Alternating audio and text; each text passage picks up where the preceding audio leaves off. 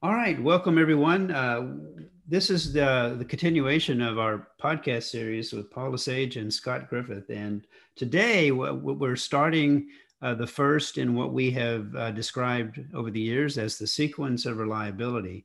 And this is going to be a fun one, Paul, because it's a non-trivial step. It's actually the first step in the sequence, see and understand risk. And what we've decided to do two podcasts on this one because it's going to take that amount of time to cover it. Before we can even describe how we see and understand, we first have to center the discussion on what do we mean when we use the word risk. Well, I guess that really depends on the individual and the organization. I mean, I always see risk as something that puts our values in a threat toward our values in some way. And I think people have this perception that all risk is bad. And one of the things we can be discussing too is, how risk can be a good thing if it's managed correctly. There's no way to not have risk in our lives. So I usually see risk as something that people perceive that threatens a value that they hold. What's your thoughts? Well, it's interesting. We use the word value, and you and I have talked about that for years. As we got into the healthcare space, there was a huge amount of attention given to patient safety, and yet there were other values that always come into play. Patient privacy, for example. And oh, by the way, patient privacy has only relatively recently become a prime value. When you and I were growing up, we didn't notice, the privacy value much. We would put it in the newspaper when Uncle Joe would go into the hospital, or we'd talk about it. But today we care deeply about the value of privacy. And another value that's surfaced here in recent times that's getting equal attention is equity. We see a lot of organizations that show disparate treatment between different racial and socioeconomic groups. So you're right. When we describe risk, we have to understand what it is we're describing. Now, over the past few months, you and I have had many discussions about the term values. So I've shied away from that term because when we go into an organization, the first thing they tell us is, oh, we have our mission, vision, values statement. And I looked at one hospital and when I counted them up, they had about 52 values.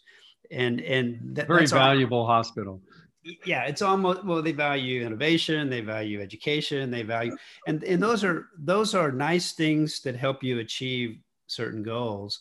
And we're not trying to cast aspersion on the term value, but a word that we started to use in our collaboration with DNV Healthcare was, what are the organizational attributes of highly reliable organization? And we looked at them, and there's really typically a small number, 5, 6 perhaps, that you can point to that we would measure an organization around their reliability. And one of those values, by the way, is infrastructure, and part of infrastructure is cybersecurity. So regardless of what kind of business you're in, if you depend on IT services and technology, if you're hacked and you get shut down, it impacts everything else you do. So risk is a rather large term, but where we started our business, it was really specifically to help organizations. And we're going to do a follow-on podcast around individual perception and risk intelligence and how that relates to how the organization sees risk. But when we go into work with any organization, we have to understand what is it they value, what would we use as a measurement to define them as being highly reliable or not highly reliable. And then we move into the realm of, well, how do we see and understand it? And you and I both have a sort of a distaste in our mouth for the traditional way that organizations see risk, and that is they investigate accidents. Well, yeah, and it's all human-centered. When you first start analyzing risk events, people say they look at systems, and they do identify system things, but they always are doing the human side of it on the down low. Like on the side, what we're really doing is trying to get rid of Paul because he crashed an ambulance twice, or he did this.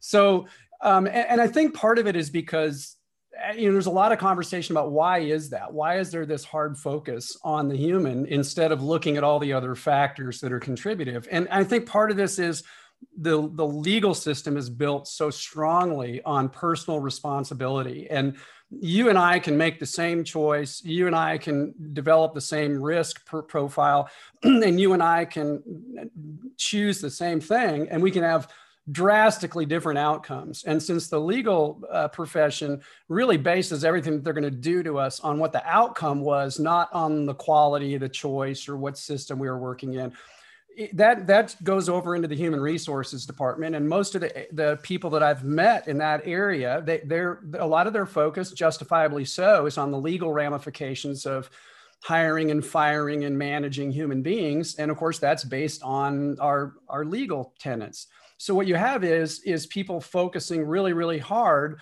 on the human component every time we analyze a risk event. And while we both agree that of the things in the sequence, human is critical, particularly the performance and behavior part, we also saw that it's backwards, that focusing on the human first tends to produce these tremendous biases, and it's really not helping. That's a great point, Paul. And that does speak to the terminology that comes out of the legal system, and that has made its way into human resources policies and documents. And you're right, the legal system, whether it be the criminal system or the civil tort system, it's all around proximity to harm. In most instances in court, you don't even get into court without showing evidence of harm of some type. And you and I both know that's a pretty poor way to manage risk, waiting for something harmful to take place. But that has migrated into organizations where they, initially most of the information that organizations have collected over the years was around events or event-based reporting systems, which indicate some threshold has crossed, something bad happened that caused harm. Anything short of that typically wouldn't be reported. And we've created this bias that came out of the legal system that said we're going to hold people accountable without the full understanding of the systems in place at the time and how those systems may have influenced the individual or not been resilient enough to prevent the accident. So all of that creates that inherent implicit bias that we think exists today inside organizations. So that led me in aviation to being frustrated at a very young age that the way our regulator, the FAA, was focused, had drawn from experiences investigating crashes. And it was like, well, we put all this time, effort, and money into learning the way the plane crashed yesterday, but we didn't have the ability to see the other ways the plane might crash tomorrow. In fact, all of our accountability systems, if you will, the regulations were centered around the human and rules and policies, not necessarily seeing the full picture, the socio-technical picture of how systems relate to individuals. Well, and I think that's one of the things that makes the work that we're doing so fascinating, Scott, is you had a sentinel role in helping the airline industry with the ASAP program and evolve into a process that actually looks beyond the individual or beyond the organization. And I know we're going to talk a little about the individual on our next podcast, but when we take an organizational perception of risk and we think about it in the context of the policy manual, what's there. And I like to use, so let's just take firefighting, which, I did for 30 years. Whenever a firefighter died, not to cast aspersions, but NIOSH comes in and does an investigation into why the firefighter died. And OSHA will often do it too. And I tell people that the NIOSH reports were worthless to me because they're very detailed but what their summary is always the same thing. These are the policies that they should have in place. They should have had better communications. They should have had an accountability system. They should have had X. They should have had Y. And then the recommendations is write and support a policy on this, write and support a policy on that. But they never ever mentioned why the organization didn't have these things in place. What were the failures? Could they not afford some of this stuff? Did they not have a training budget? Did they not? there was never anything in there beyond what the human expectations were. So for me, those reports, I stopped reading them a long time ago because they didn't provide me with anything, but it was like the same plane crash, Scott, over and over again, right? You just read the same thing. Well, it's pilot error. And after a while, you're like, well, we should get different pilots. I mean, if they keep crashing these planes, it's the same with firefighters. It's like, well, all these people failed in their communications. And that, to me, many of our organizations we walk into are still, their basis of determining or understanding risk is still baked into a policy manual around human expectations. Yeah, that speaks to when I was growing up, I wanted to learn how to fly, and I asked my dad, and he subscribed to the NTSB's accident reports, and he literally brought in a stack of NTSB accident reports that was a waist high to an adult. And he said, read these first. And I thought, wow. So I got into it, and I asked Dad, I said, well, why is it that they come up with something called the probable cause, and it always seems to revolve around the pilot? And I came to the conclusion myself over the years that all accidents are human error, because humans were engaged in the design, the manufacture, the operation. At some level, humans were, of course, that's the socio-technical part of it. But it does illustrate a cultural and societal bias. Particularly in industries that aren't engineering based, like healthcare, for example. The science of medicine is very different than the science of aviation and engineering. And so to see those two in tandem, to be able to unravel it and then look at it in a sequence, is quite the challenge. Although the work that we do, Paul, I often think that the sequence of reliability is just so simple and so basic, if you will. My kids would call it basic. And I get embarrassed sometimes. I'll be speaking and I'll put it up and I'll say, this is 35 years of my life. And when you look at it, you're going to say, well, sure, Scott, you have an intuitive grasp of the obvious, but it's not the way most organizations actually perform. Well, I think this first question that we're debating today is the most nuanced and complex one. I think people can understand systems and human performance and behavior and organizational reliability when you describe it. But the risk part, particularly on the organizational level, is always been a conundrum. Exactly how do they see it? And culturally, we're aiming people in the wrong direction with this in so many different places. For instance, the entire healthcare organization that continues to hammer and hammer and hammer on never events, those types of things, they fail to really understand the difference between an expectation and an aspiration. I mean, I'm certain the airline industry aspires to never have any crashes, but they certainly don't expect zero crashes because they really understand the socio-technical nature of engineering. Everything has a failure rate. Every human has a failure rate, whether you're brewing coffee or driving a car or doing brain surgery, and every piece of equipment you're using. It's like when people say, well, we did an FMEA. I said, but FMEAs were designed for toasters, not for humans. The FMEA on the toaster never said, when is Scott going to stick a fork in it to get his bagel out, right? And so the point I'm trying to make is organizations are so focused on what they don't want to have happen that they're really not analyzing deeply what risks they're taking every single day, right?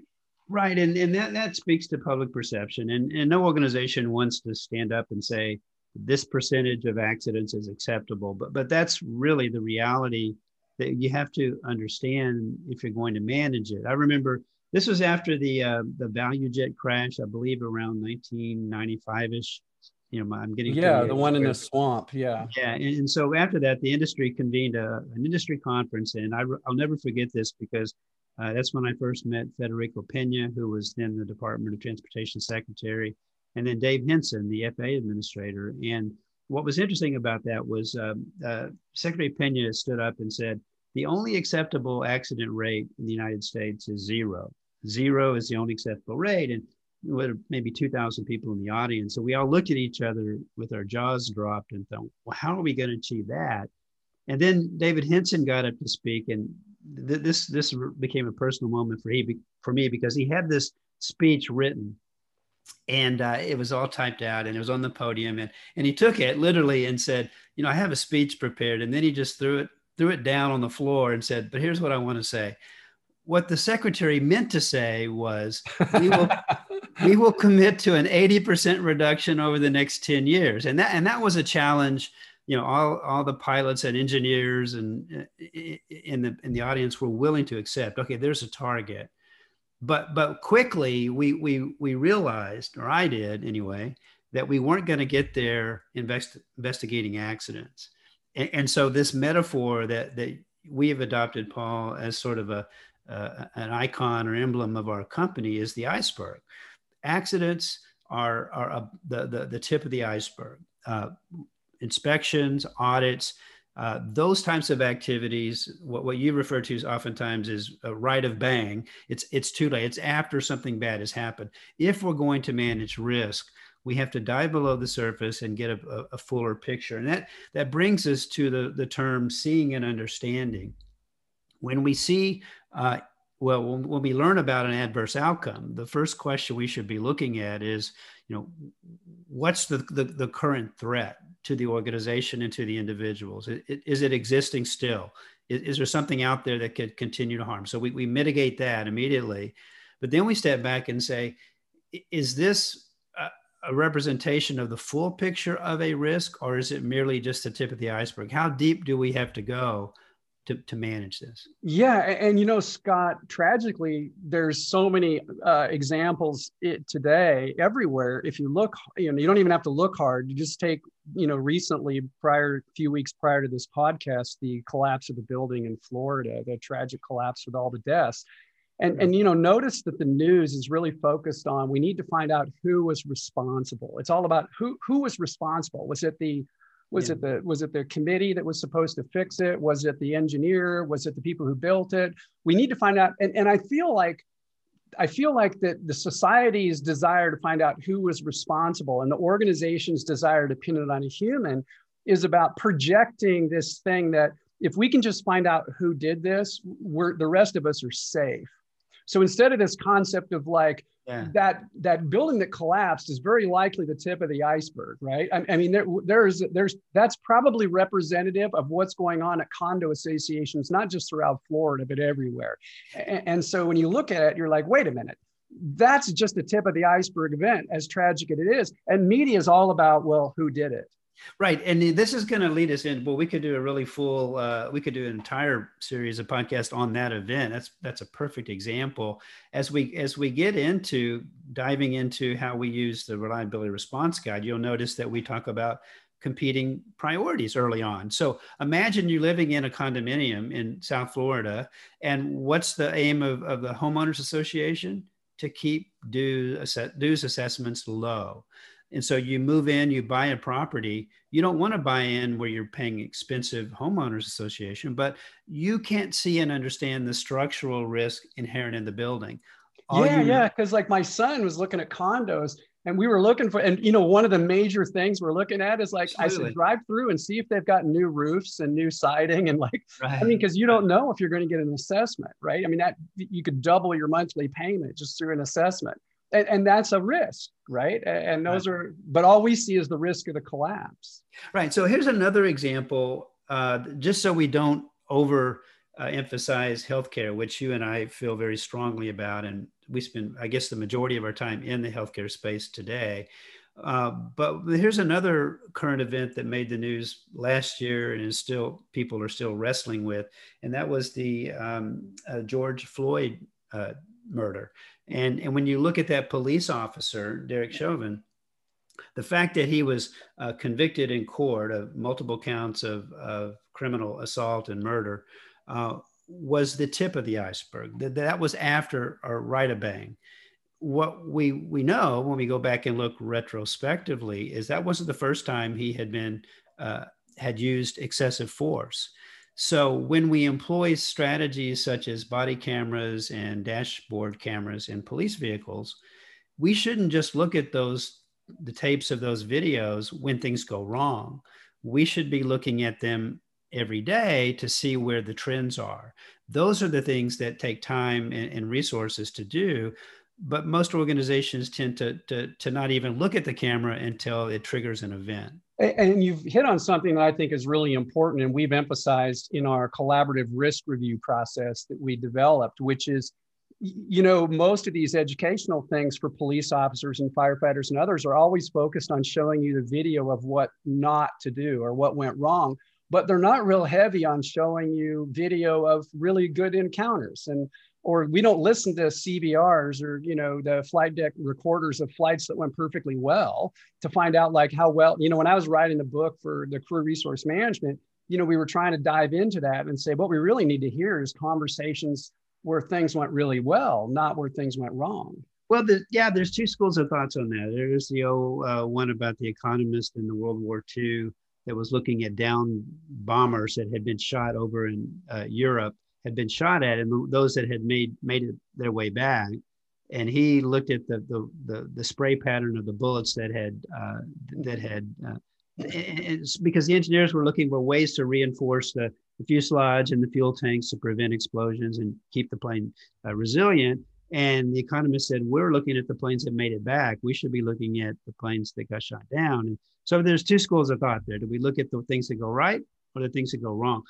Interestingly, when you mentioned the what's typically referred to as the black boxes, actually for our listeners, they're not black, they're day glow orange. I had a poignant experience with that on a mountain in County Columbia years ago. But we had a turning point after that crash in the Everglades, and I mentioned to you the conference we held, where we started looking at data that could become precursor to the adverse outcome. And so in programs like ASAP, which are designed to collect information from the human perspective before things go catastrophic. And then on the digital side for the systems, we have a collection program that's still prominent today called FOQA, Flight Operations Quality Assurance, where we started looking at digital readouts before the plane crashed, and not just the black box readouts, but looking at those trigger conditions long before.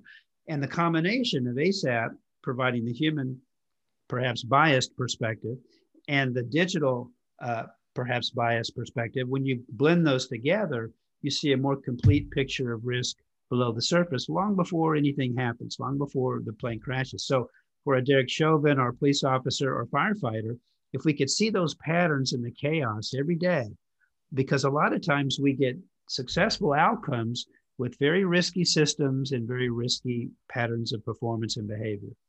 Well, and I think that's one of the things that we're trying to, send to our clients from a message standpoint is, aviation, most of those of you, Scott, who are involved in it wouldn't say it's highly reliable yet, from a standpoint. What you'd say is they're on a journey and they're farther on the journey probably than a lot of other people are.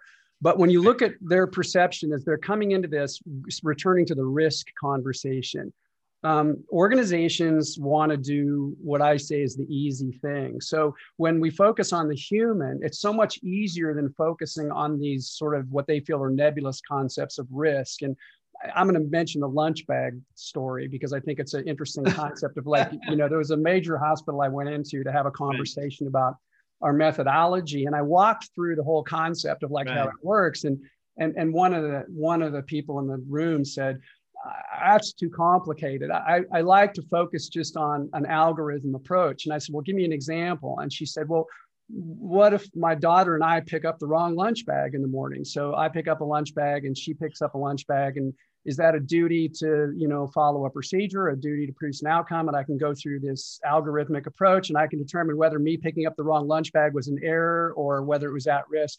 And I said, that's fascinating if what you want to do is punish your daughter for picking up the wrong lunch bag. I said, but what's the risk? And she said, I don't know what you mean. And I said, what if your daughter picked up your lunch bag and she has an allergy and she could have died from eating something or opening up your lunch bag? I mean, what's the risk associated with getting the wrong? Maybe there's no risk. You had exactly the same bag. What if you put a system in place where you each had a different colored lunch bag? Then we didn't even have to get to the behavioral component because you'd know that yours is the red lunch bag. I mean, these are the sorts of things that when you think of it from the risk perspective and how that risk informs the system that you're going to build, instead of just focusing on the human, this is where organizations continue to fail because, they're really all about this retrospective analysis if you picked up the wrong bag instead of what's the risk of doing that and what system do you have to manage it? Yeah, Paul, that's exactly right. And you look at the societal bias toward behavior without fully understanding those performance shaping factors that influence behavior, without fully understanding the systems that influence performance and behavior. We're working our way backward.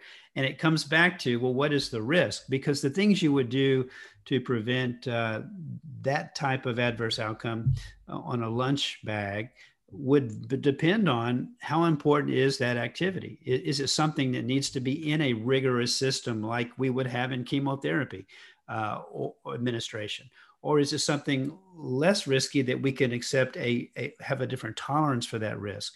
And then, of course, in our next podcast, we'll talk about how organizations set those tolerances and how that differs from individuals. But it all comes back to how do we define risk, and how then do we see it and understand it? Because I contend that we can only manage that which we see and understand. And each of those words matters, because I can see something but not fully appreciate or understand it. Or I can appreciate it and understand it, but if I can't see it, take, for example, the COVID-2, SARS-CoV-2 virus.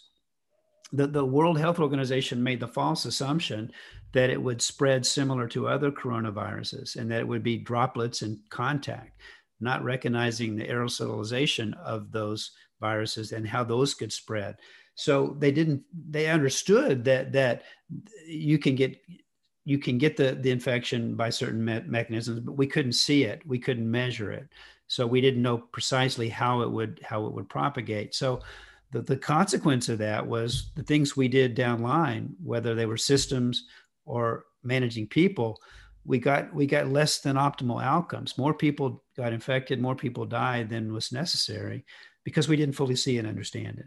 Well, and there's a perfect example of what we're talking about when we look at societal and organizational risk. Before we dive down to why individuals do what they do, you think about like 100% or 98% of the focus in 2020 was on the risk associated with COVID and transmission and the pandemic, and there was very little attention being paid to the financial risk and the emotional risks of being isolated, and the financial risk of shutting the economy down. And because if you did, you were shouted down. So I mean, certainly this transmission and the deaths and all that represented a massive risk, but I think there was a whole lot of other risks, these other what we call competing values or competing priorities, that we didn't anticipate or we didn't appreciate maybe as much in different areas. You had people that were all about locking down. You had people who were all about opening up. And somewhere in the middle was probably a nuanced version of like, how do we actually manage all these risks simultaneously?